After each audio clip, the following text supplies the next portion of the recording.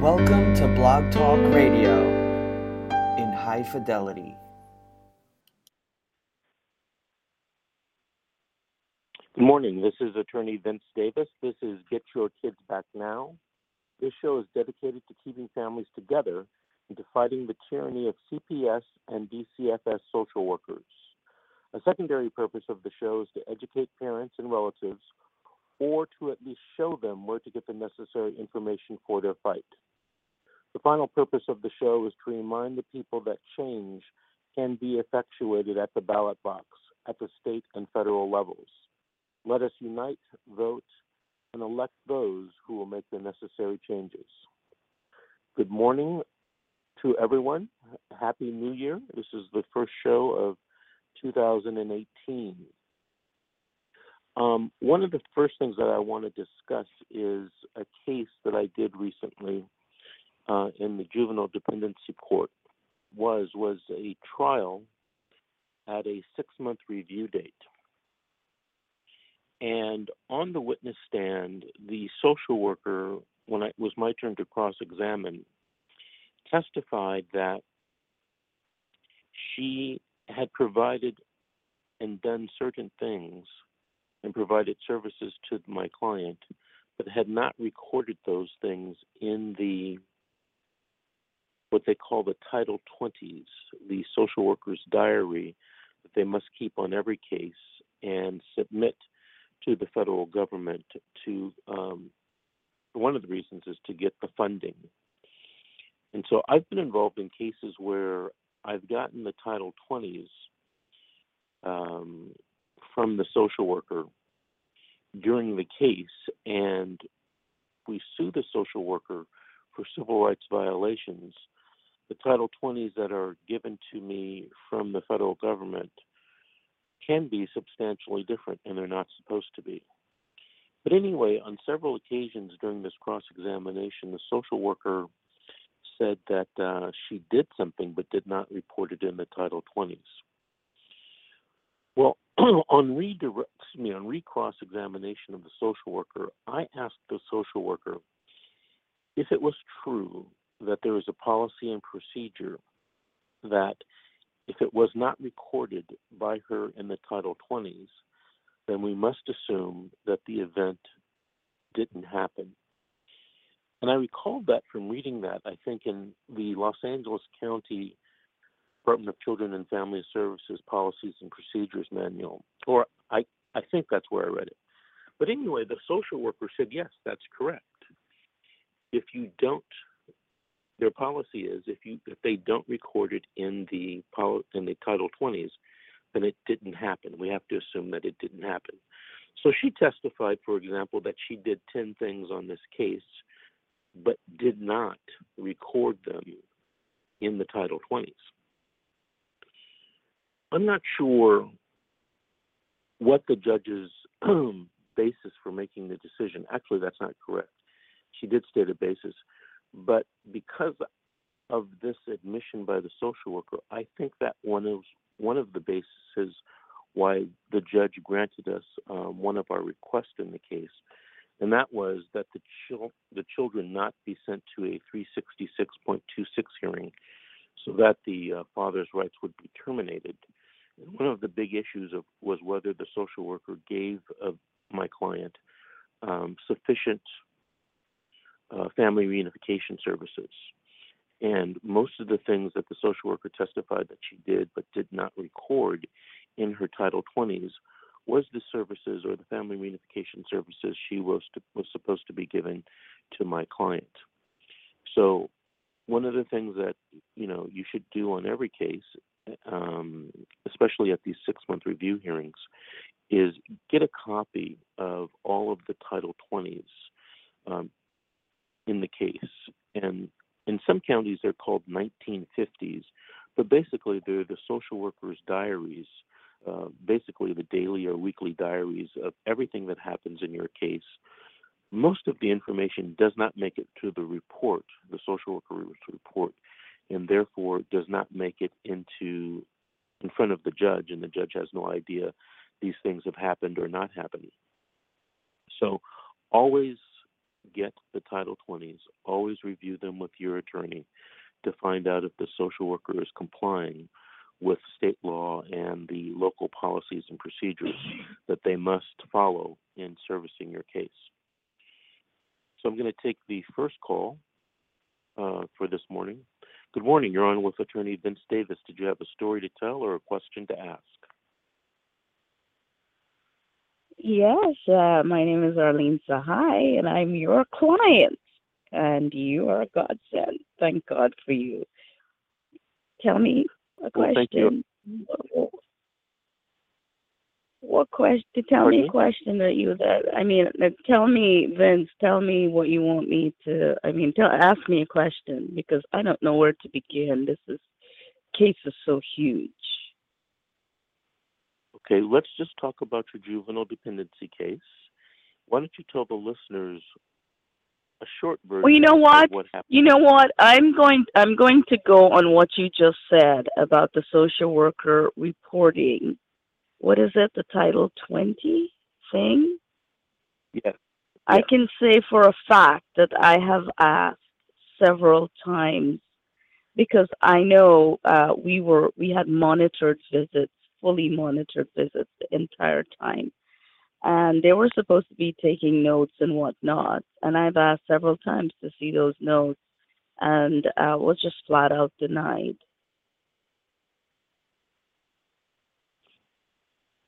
Well, I can tell you that they are not supposed to deny you and that you should get copies of those notes and diaries. Now, for the listeners, we represented Arlene in the juvenile dependency case. She got all her children back and the case was closed, and we are now pursuing a civil rights lawsuit against the social workers and against the Los Angeles County Sheriff's Department for what they did in Arlene's story where she lost her children.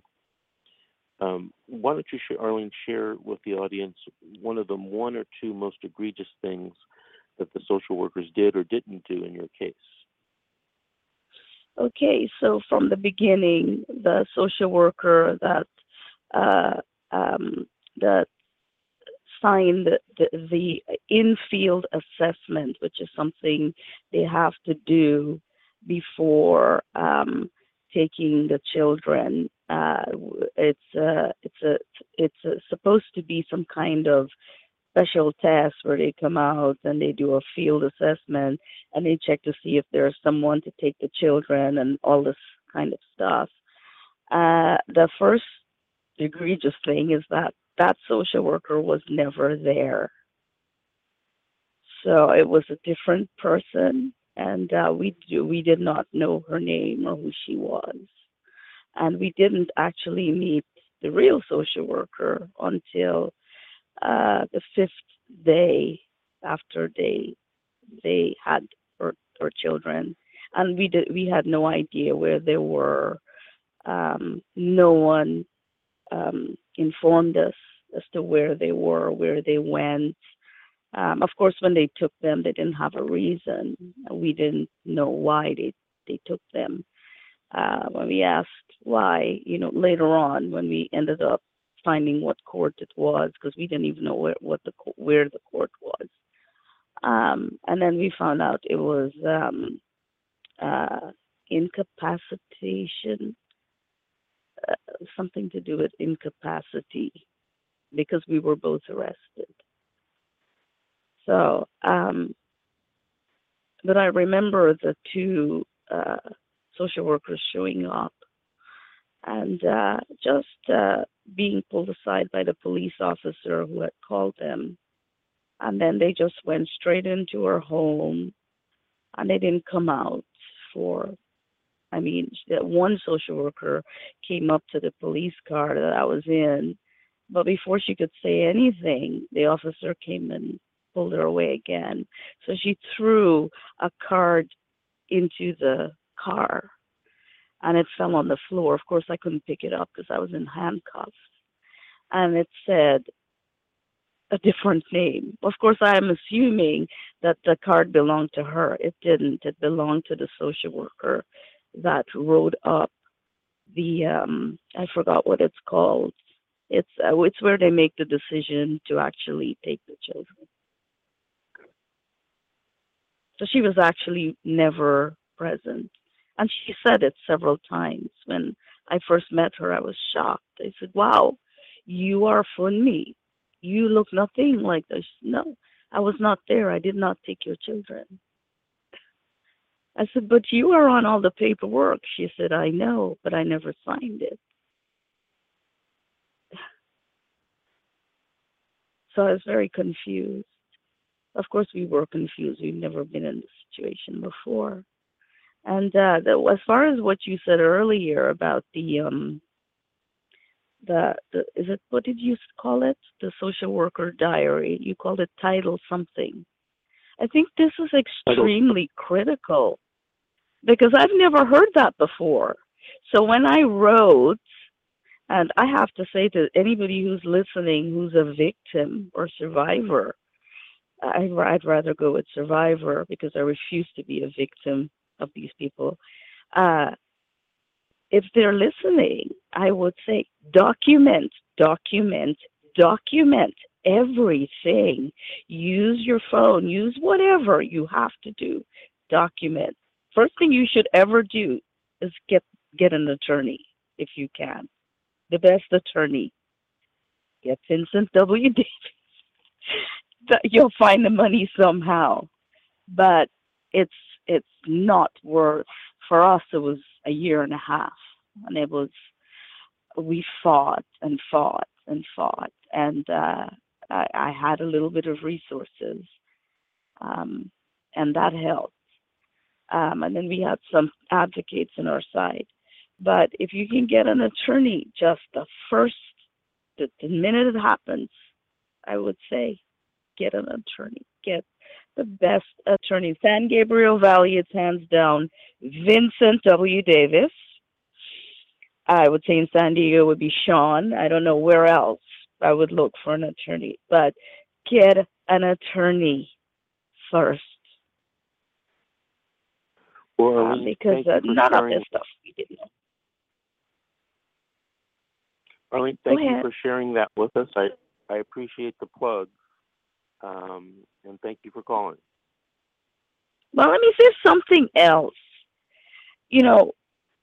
Because I haven't said thank you for all the things you've done.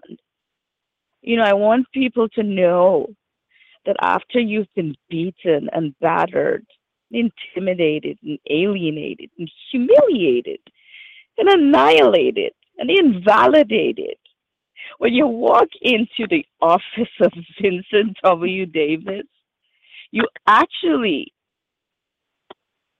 it's hard to believe that there's somebody on your side. It's hard to believe somebody is actually trusting you, validating your story, is listening to you, and hearing what you have to say.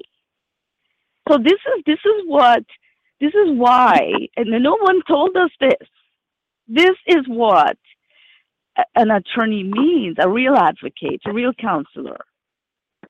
This is what you get, and it's completely worth it. It's worth mortgaging your house and selling everything you have. And that's my main thing, apart from documenting every single thing, because you can't trust anyone in that organization. No social worker, no one, no supervisor, no one. So a whole year of being betrayed. Betrayal is the word. And then you come into an excellent advocate like you, and for even a moment you get worth it. So that's what people need to know, because when you just say get an attorney, it's very generic, it's very cliched. People don't understand what that actually means when it comes to CPS. It is really the only way to fight with them fairly, because it's not a fair fight. So that's what I want to say. And thank you. Well, thank you, Arlene. Thank you very much for calling in. Happy New Year to you, too. Okay, then. We're going to take another call from area code 760, ending in 75. Good morning. You're on with Attorney Vince Davis. We don't use names. Did you want to share a story or ask a question? Both. Go for it. Well, I took my son to the hospital for constipation problems. The first night I was at home with him, and then we had to go back the next day because it got worse. They had took an x-rays the second day, found 4 fractures on his wrist. They asked what could have caused it. I told the hospital that he was a preemie. He had a 7.5-hour surgery after he was born, and he was in the NICU for a month and a half. They called CPS. They came, and the doctor working told them that the fractures found did not look like it was abuse. They took my son anyways, along with my 2 daughters. We went to court, and they took my son to another hospital for further examination.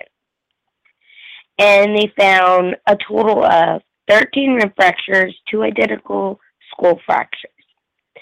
They took my daughters to the CAC center for full examination and a psych exam. My daughters had passed. So they granted me visitation of my daughters, but not my son. They're saying it's temperamental that I see my son, but they're letting me see my daughters. I did my parenting classes. I went on the Steve Wilkos show, took 4 lie detector tests, and they still will not return my son. They are planning on terminating my rights in April. The last time I've seen my son was April 18th of last year, and they are trying to do their very best to adopt him out to a non-family member. So I'm kind of confused on what to do next because they are letting me see my daughters. My daughter's case was closed with a family plan, but my son, they're trying to terminate my rights. Okay, so you're calling in, you kind of have progressed in the case. I really want to know what happened at the initial trial. Did you have a trial to prove your innocence, or did your attorney plead no contest? Like, what happened? I didn't get a trial. My attorney pleaded no contest. Did you have a court-appointed attorney? Yes. And what county are you in? San Bernardino. Okay. Do you recall who was your judge? Judge Christopher Marshall. So you're in Department 5 in San Bernardino? Yes. Okay. There are a couple things that I would suggest that you do. I'm not sure if your court-appointed attorney is going to do them, but these are 2 very important things you have to do. Actually, 3. Number 1, you have to file a 388 to try to get your child back and or more family reunification services offered to you so you can have more time to get the child back. I did file a 388 recently, and they denied it. Okay, so the judge denied it, and that means you should file an appeal immediately of that. File a notice of appeal, have your attorney help you with that, and then you should refile a new 388 based upon the reasons why Judge Marshall denied this 388. Do you follow me? Yes. Do you follow what? Okay, because usually Judge Marshall, when he denies a 388, he tells you why he's denying it. Okay, so if you can fix those things, you can refile.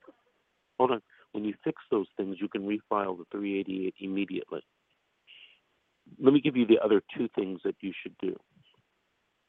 You should make a motion to have your child or children placed with relatives by blood or marriage or by close or to close family friends. Okay, that can be done anytime during the case, and it should be if your children are placed in foster homes with non-family members or people who are not close to your family. So you should do that immediately, and that should be done especially for your boy who is in a strange foster home.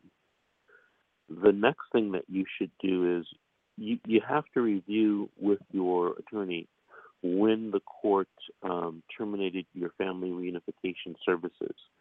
You still may have time to file what's called a writ. It's really a fast appeal to the Court of Appeals to challenge that decision made by the judge. So those are the three things that you should do immediately regarding your case. Because time is short, I can't go into more detail with you, but if you have a pen, I'll give you a telephone number you can call, and you can speak to me on maybe even tomorrow, Sunday, or on Monday, and I can talk more in detail with you. So let me know if you have a pen and a piece of paper. I'm ready. Telephone number is 888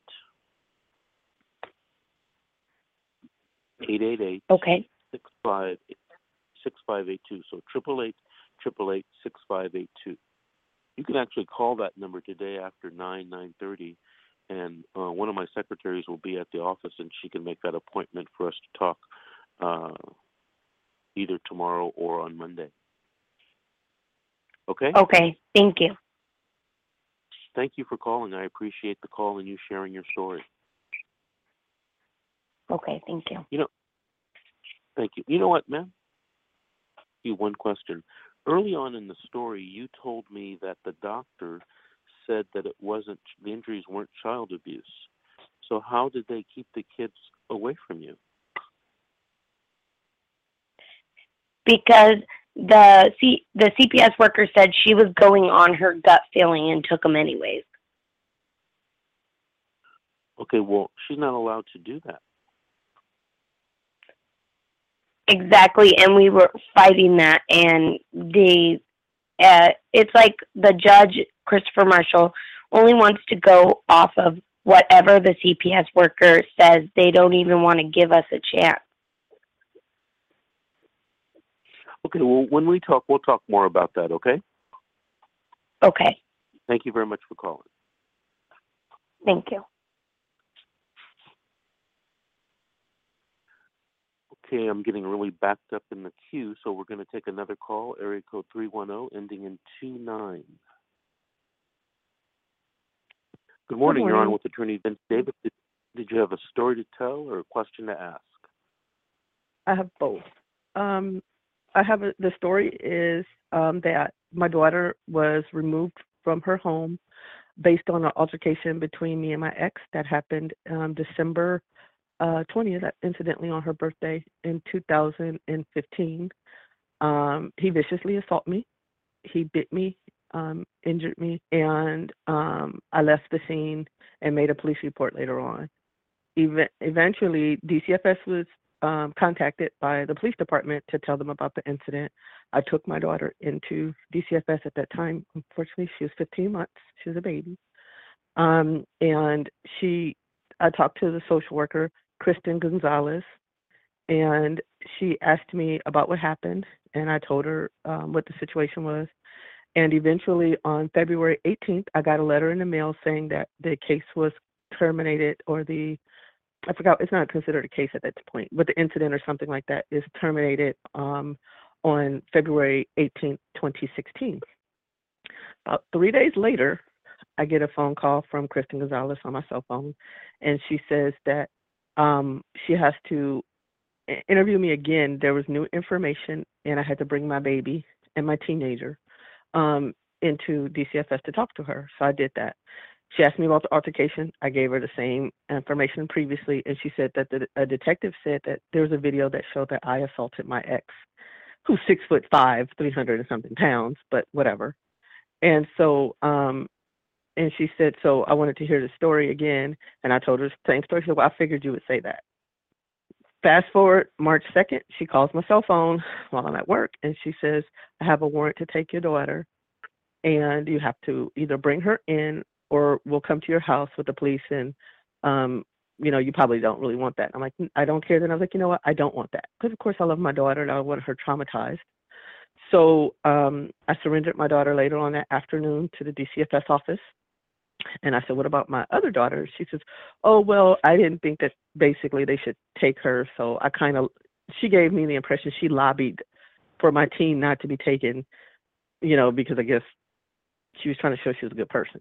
And so anyway, my daughter was removed from me. I went to a hearing on March 15th, more than 72 hours after my daughter was removed, even though that's illegal. Of course, I didn't know that. Unfortunately, I couldn't afford an attorney. I can't afford a private attorney. So I used the Los Angeles dependency attorneys, who are the court-appointed attorneys. They go by the acronym of LADL. And I was appointed, I can't say mean words, I guess, but Ruben Lopez. And, he allowed DCFS and county council to trample over my rights. My daughter was removed from me. I thought I would get her back that day. I thought they would see this case for the farce that it was. They didn't. So I eventually went to trial in July. I had a trial by referee Clafe at Edelman Court in LA County, and found out in the midst of my trial, and I kept asking my attorney at this point, because Ruben Lopez fired me as a client, sent me a letter with a motion to remove himself or whatever it's called. I was appointed Catherine Anderson, who's also a LADL attorney. And Clafe, who heard my trial, kept saying to her, why is he favoring county council? She says, oh, you can't say that. We don't know that. That's not true. We don't have any proof of that. I was like, it's clear, obvious to me at least, and I'm a layperson. And she basically dismisses my idea. And then toward the end of the trial, before he's going to rule, I guess, one way or another, she says, you're not going to believe this. She comes out to me in the lobby and says, this case is has the most twists and turns I've ever seen in a case. She says, referee Clafe is taking a job with county council. So I don't know what we're going to do. I said, we're going to give me my baby back and basically terminate this case and tell him he has to recuse himself. Well, I don't know if he's going to do that. So basically he says he doesn't have to. They talked to Judge Victor Greenberg, and this is the reason why I'm pointing out people and names is because I think it's a collusion. It is collusion. But anyway, Victor Greenberg allegedly says, no, I agree. He doesn't have, any conflict. Let him continue. And I'm like, absolutely not, over my dead body. If you take me into that courtroom, I'm going to say no. And so eventually they say, okay, well, we're going to contact the ethics committee at the Judicial Council. They allege that they do. And then they come back and say, it's been determined that he's going to recuse himself. I'm like, basically, no shit, Sherlock. And so he recuses himself. I go, well, I can get my baby back, right? I'm naively hopeful. And she's like, no. So anyway, I don't get my baby back. I go to the second trial. I have Commissioner Steph Padilla. She has her own issues. Please Google her. I get in front of Steph Padilla. I go to trial. In the middle of the trial, this detective is testifying. He testified that he told the social worker that he had a video, the social worker put in her report that he said he had a video, and that it was, I remember she told me the video was 20 minutes long, and that she was going to have to assess the video and view the video to tell me how many allegations of abuse there would be. Because I had asked her the day after she took my baby, when I went to visit my baby in their office, first thing I asked her when I took my baby is, where is she going? She was evasive. She never told me. And I was like, how could you do this to me? So the next day I said, I want to see my baby the next day. I saw my baby, and she said, after the visit, I said, did you even, I'm like desperate, did you even see the video? Well, I wasn't able to view the video. I said, you took my baby and you didn't even view a video that this man said that he had? And I told you I said from day one, there is no video, there is no video. There couldn't possibly be a video. Or there would be no video that showed me assaulting this person. So anyway, she says, no, but this is not my report. And she kept putting emphasis. This is not my report. This is the DCFS report. So she wanted to try, in my opinion, separate herself from her act as a DCFS employee. Anyway, when she wrote the report, she put in the report that the detective had said that there was a video, and I believe that was the impetus for Judge Teresa Sullivan to sign a warrant where there was no issue after DCFS said the case was unfounded. She went and she got the warrant or whatnot, and he's testifying, and they're asking him about the video, and he basically says, I never said that. And they asked him, so county counsel Lisa Samuelson, who's just a cold piece of work, she's like, well, didn't you talk to a social worker or something like that? And he says, I don't recall. Now, I'm going to assume in an LAPD officer's career, and this is LAPD Detective Sean Horton. Please Google and Twitter him because I've, had to disclose as much as I can. He says he never talked to a social worker, but in his entire career, I'm going to assume he's at least talked to one social worker. Because clearly, at this point, I kept telling everybody, this man has a pattern. This is not the first time he did that. And I, like the last caller was saying, was going on my gut. And I was like, no, this man has done this before. But anyway, he testified that he never said most of what the social worker said he said. Then they put the social worker on the stand, and she says, I don't remember it the way that he recalls it. So her testimony, in my opinion, cancels out his testimony. Yet they proceed, and Padilla decides that my children have come under, both my children, even though my teen was still at home with me, Padilla determined both of my kids came under the jurisdiction of the court. The allegations against me and my ex were both that we had the altercation. My daughter was taken from me and not that bastard. And bastard is the most loving term I can give. And that he, who at this point, I'm like, well, he does drugs. He smokes weeds all day, every day. And they said, oh, silly me. Well, you knew that and you let her go. So now you're a bad parent because you knew he would smoke weed and you let her go. So you let him watch her when you weren't around and you knew he was a weed smoker. So now, the allegation, but they filed an allegation against him for the use of drugs. But they said it was my fault that I allowed her to be with him because he used drugs. Then the third allegation was because, unfortunately, prior to the vicious assault in December, I had a miscarriage in November. And when the social workers interviewed me, and this is why you can't tell them shit because they spin everything, I had disclosed that I had been depressed because I had a miscarriage. I ended up providing that proof to my attorney via Kaiser documentation. Anyway, that was the third allegation. They said I was emotionally unstable or something. Basically, oh, here's the funny thing. Before Padilla has trial, they offer me what I consider is a deal, they say.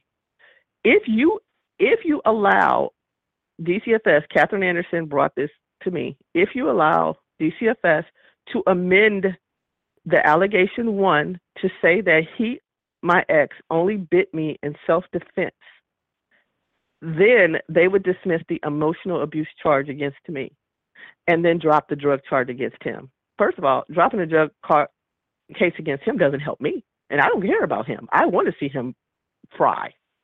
So I said, absolutely not.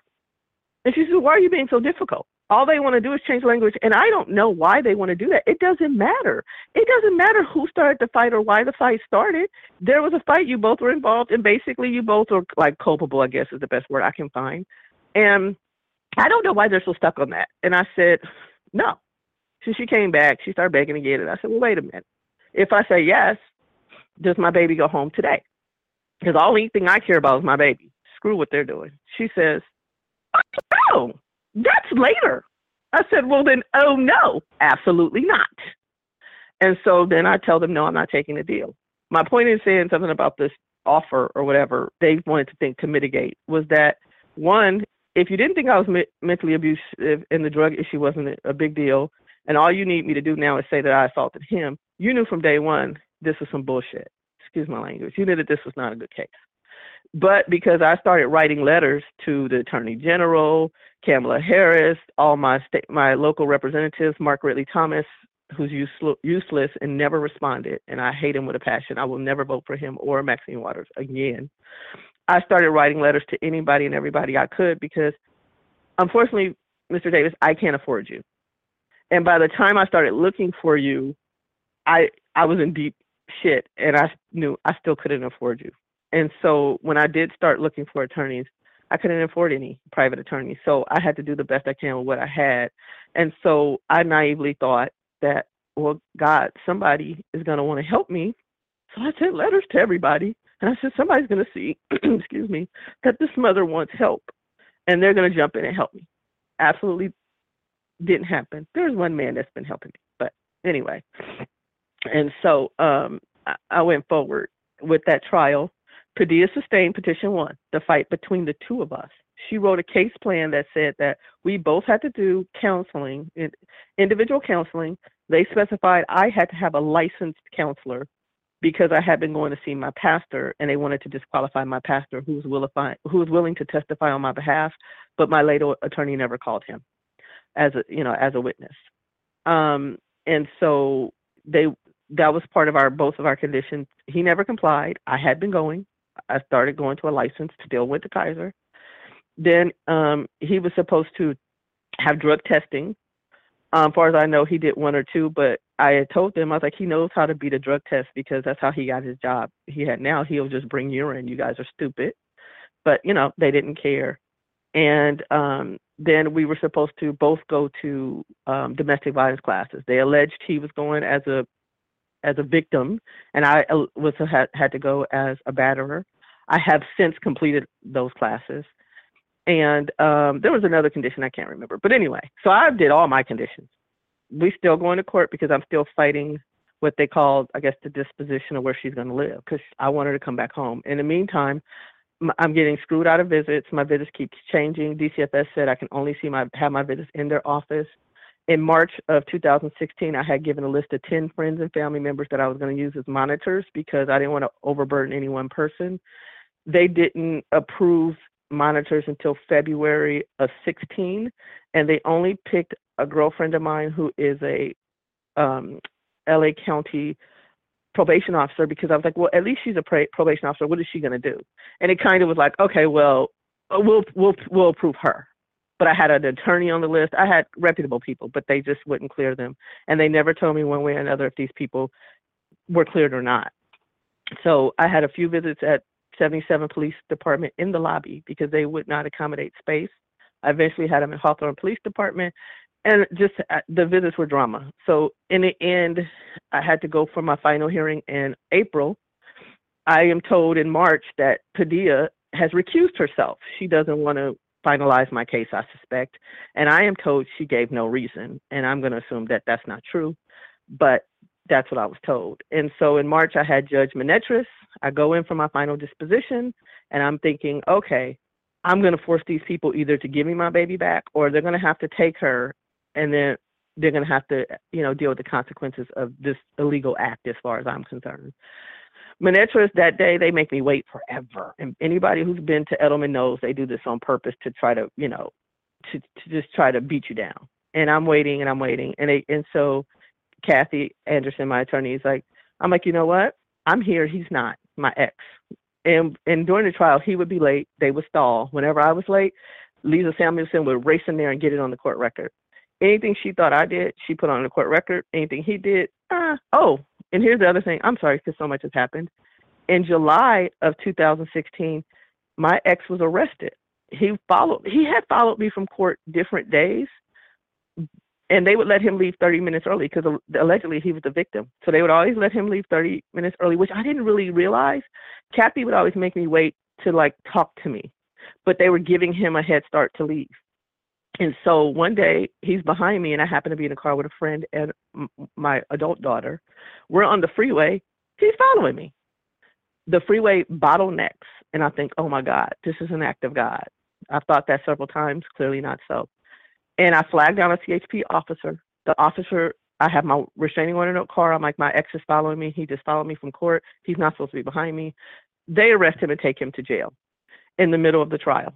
When we were in the trial with Clay, when he didn't show up that day, they postponed court till about 3 o'clock that afternoon because they kept waiting for him to show up. At 11 o'clock, my attorney, Kathy Anderson, said, why didn't you tell me you had him arrested? I said, I didn't have him arrested. I don't have the power to arrest. He was stalking me. He was arrested for violating the restraining order that's against him so that he can't come near me. And she's like, well, now I don't know what's going to happen. When we go into court at 3 o'clock in the afternoon, she says, well, he says he's going to bail out. I was like, oh, good, whatever. We go into court at 3 o'clock. He's not there. And Clay basically says we can't proceed for some reason. And I jump in because I'm going to suggest to any parent who's listening, jump in on the hearings and say what you need to say just to get it on the record, because they're not trying to help you anyway. I jumped in and said, excuse me, why are we pretending we're postponing this because we don't have time? We're postponing this because he got arrested for stalking me. Clay says, we don't know that. I said, well, you have a and I said, well, look it up. He's in jail. We can't do that. You have a deputy here over the sheriff's department. They run the jails. Make the deputy do it. And he basically hems and haws, tells me to be quiet, and moves on. And then they postpone it to the next day where he'll be bailed out and he can come.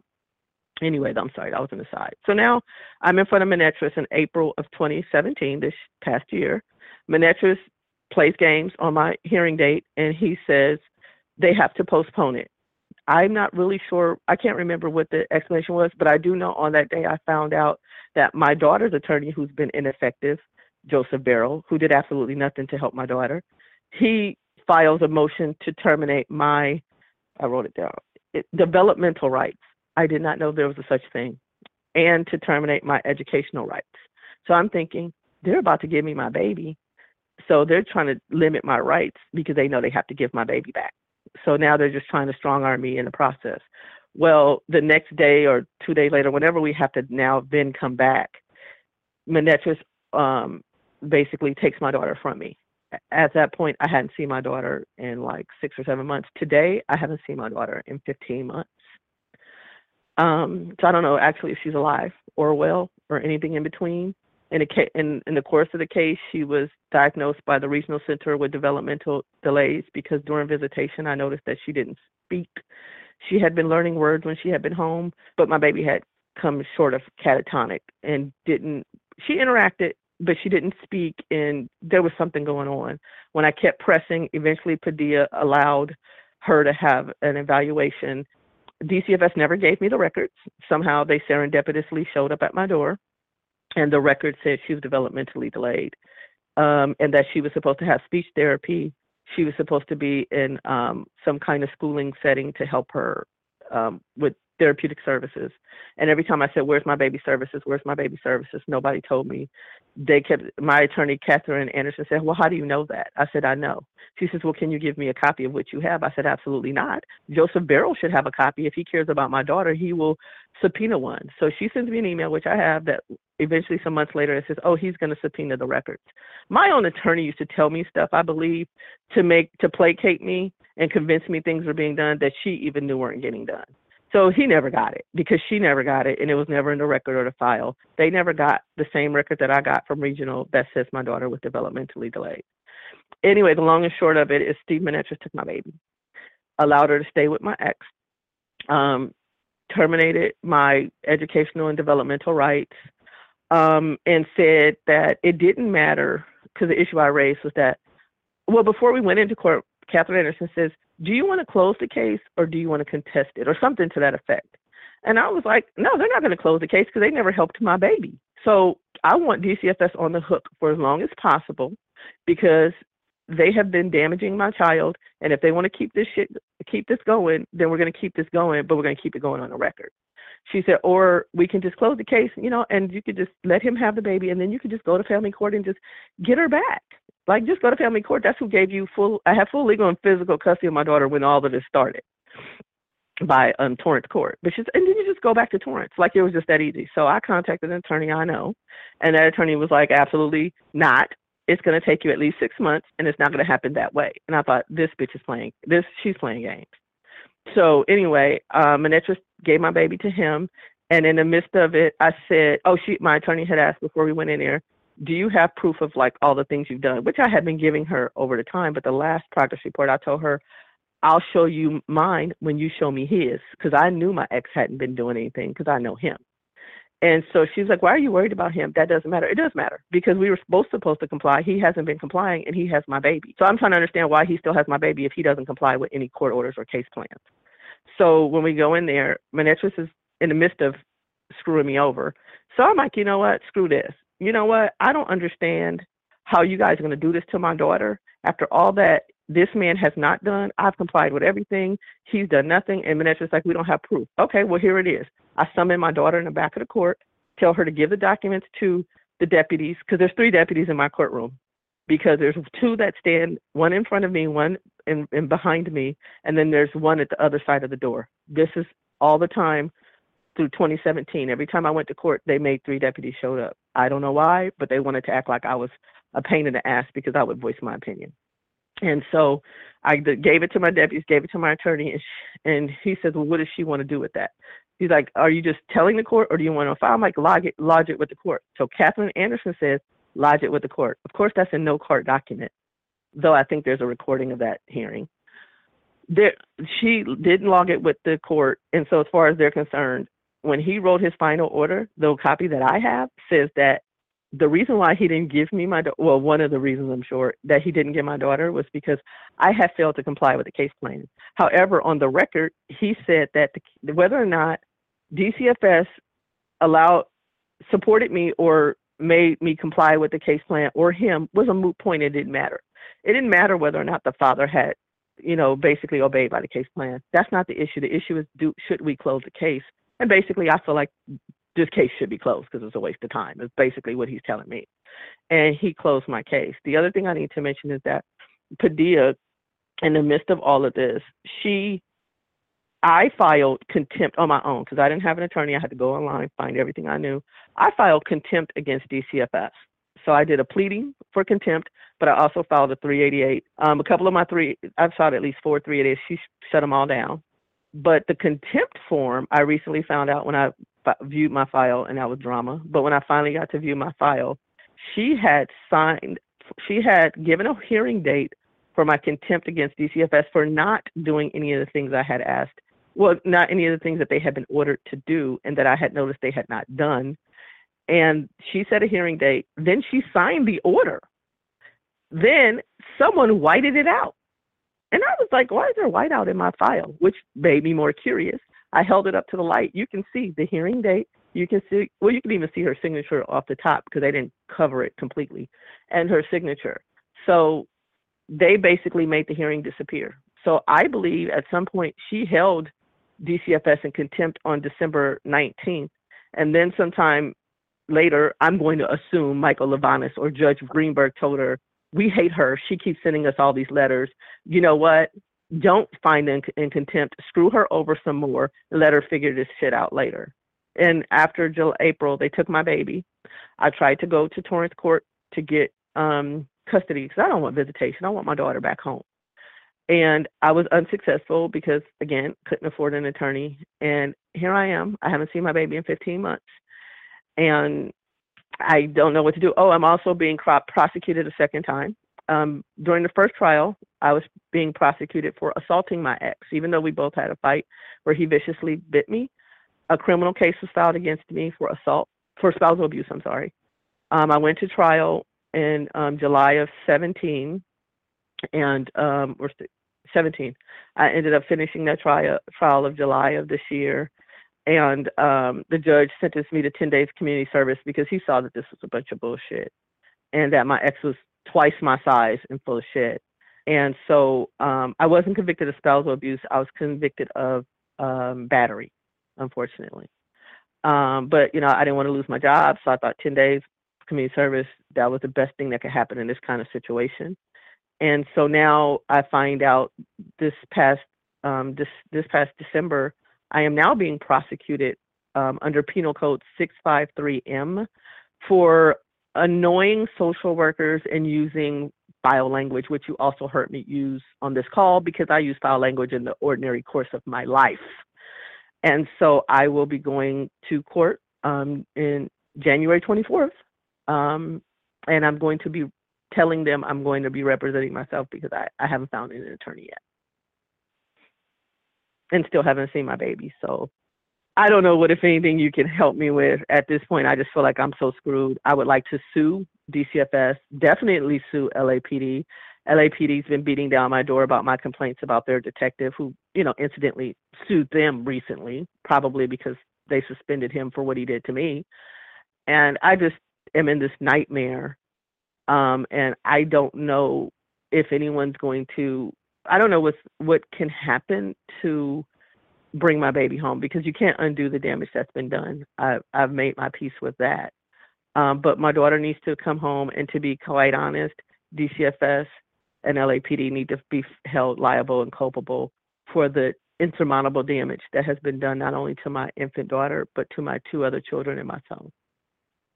So any pearls of wisdom would be appreciated.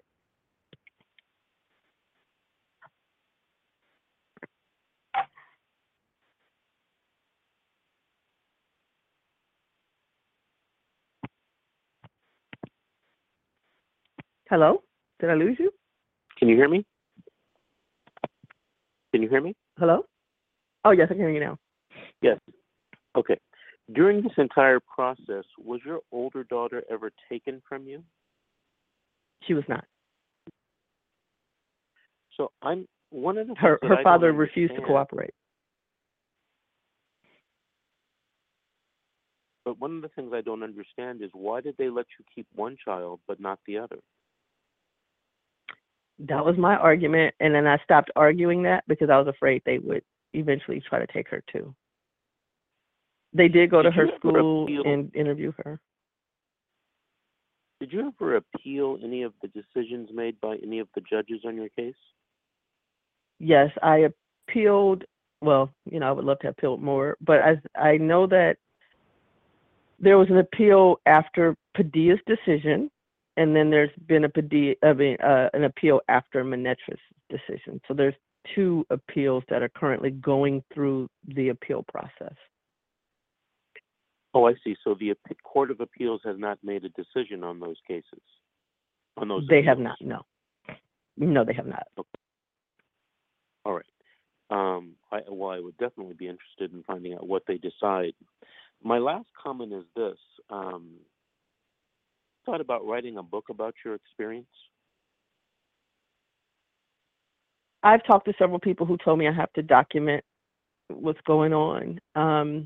I've tried, and I've gotten some pages under my belt, and it's not necessarily initially for a book. It was because people have told me you're all over the place, and so you have to try to kind of make it cohesive and, I guess in a narrative that people can understand. But even in the time I've told you all of this, there's 1,000 other facts. It's hard. It's emotionally difficult because when I read it, when I'm writing it, and I go through all the emails, thank God I've written thousands of emails, I have to relive a lot of these things that I've forgotten. And so it's been a challenge to do. This past Christmas vacation from work, I was like, I'm going to work on it. And I couldn't.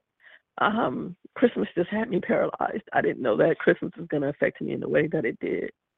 My children and I don't decorate for the holidays. I used to decorate my house on Halloween, Christmas, everything. This last year I didn't. The year before I was hopeful, so I was decorating because I'm like, when my baby comes home, I sounded like a crazy person. When my baby comes home, things will be in place.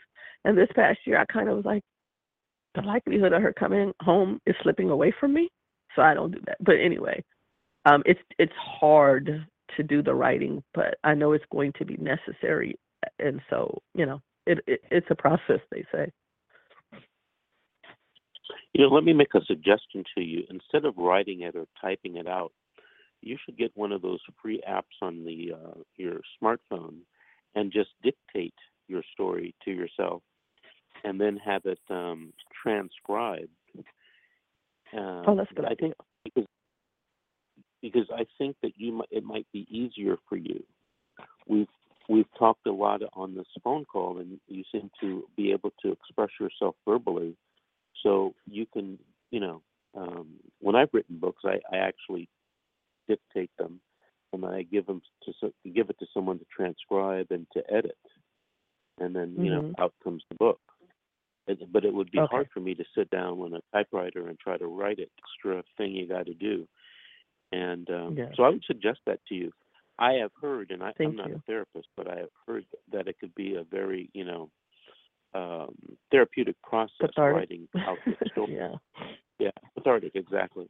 But I'm not a therapist, but I've heard that. But I would suggest that you try to write this out or talk this out, transcribe it into a book, and I would even help you try to get it published. And because that would be great. I think, there are a lot of things that you said that I agree with. There are some things that you said that I don't agree with, but I think your story needs to get out there because it's your story. It's not my story. It's not anybody else's story. And I think that it would help people that are that become involved in this juvenile system. And it might give them some insight as to what can happen or what does happen, in our juvenile system.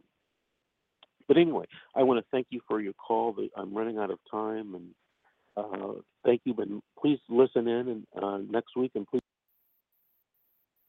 what happens with Okay, your thank you very much. Thank you, I will. I'm running out of time. I can't take another call, and I want to thank all of you who have called in and have patiently waited to try to get on the call this morning. I would humbly invite you back next week at 8 a.m. to share your story or ask a question, and be better at, holding these stories to a certain length. But her story is kind of fascinating to me. Anyway, we're going to sign off now. I'll see you next week on the radio. Please call in with your stories and with your questions for me. Goodbye.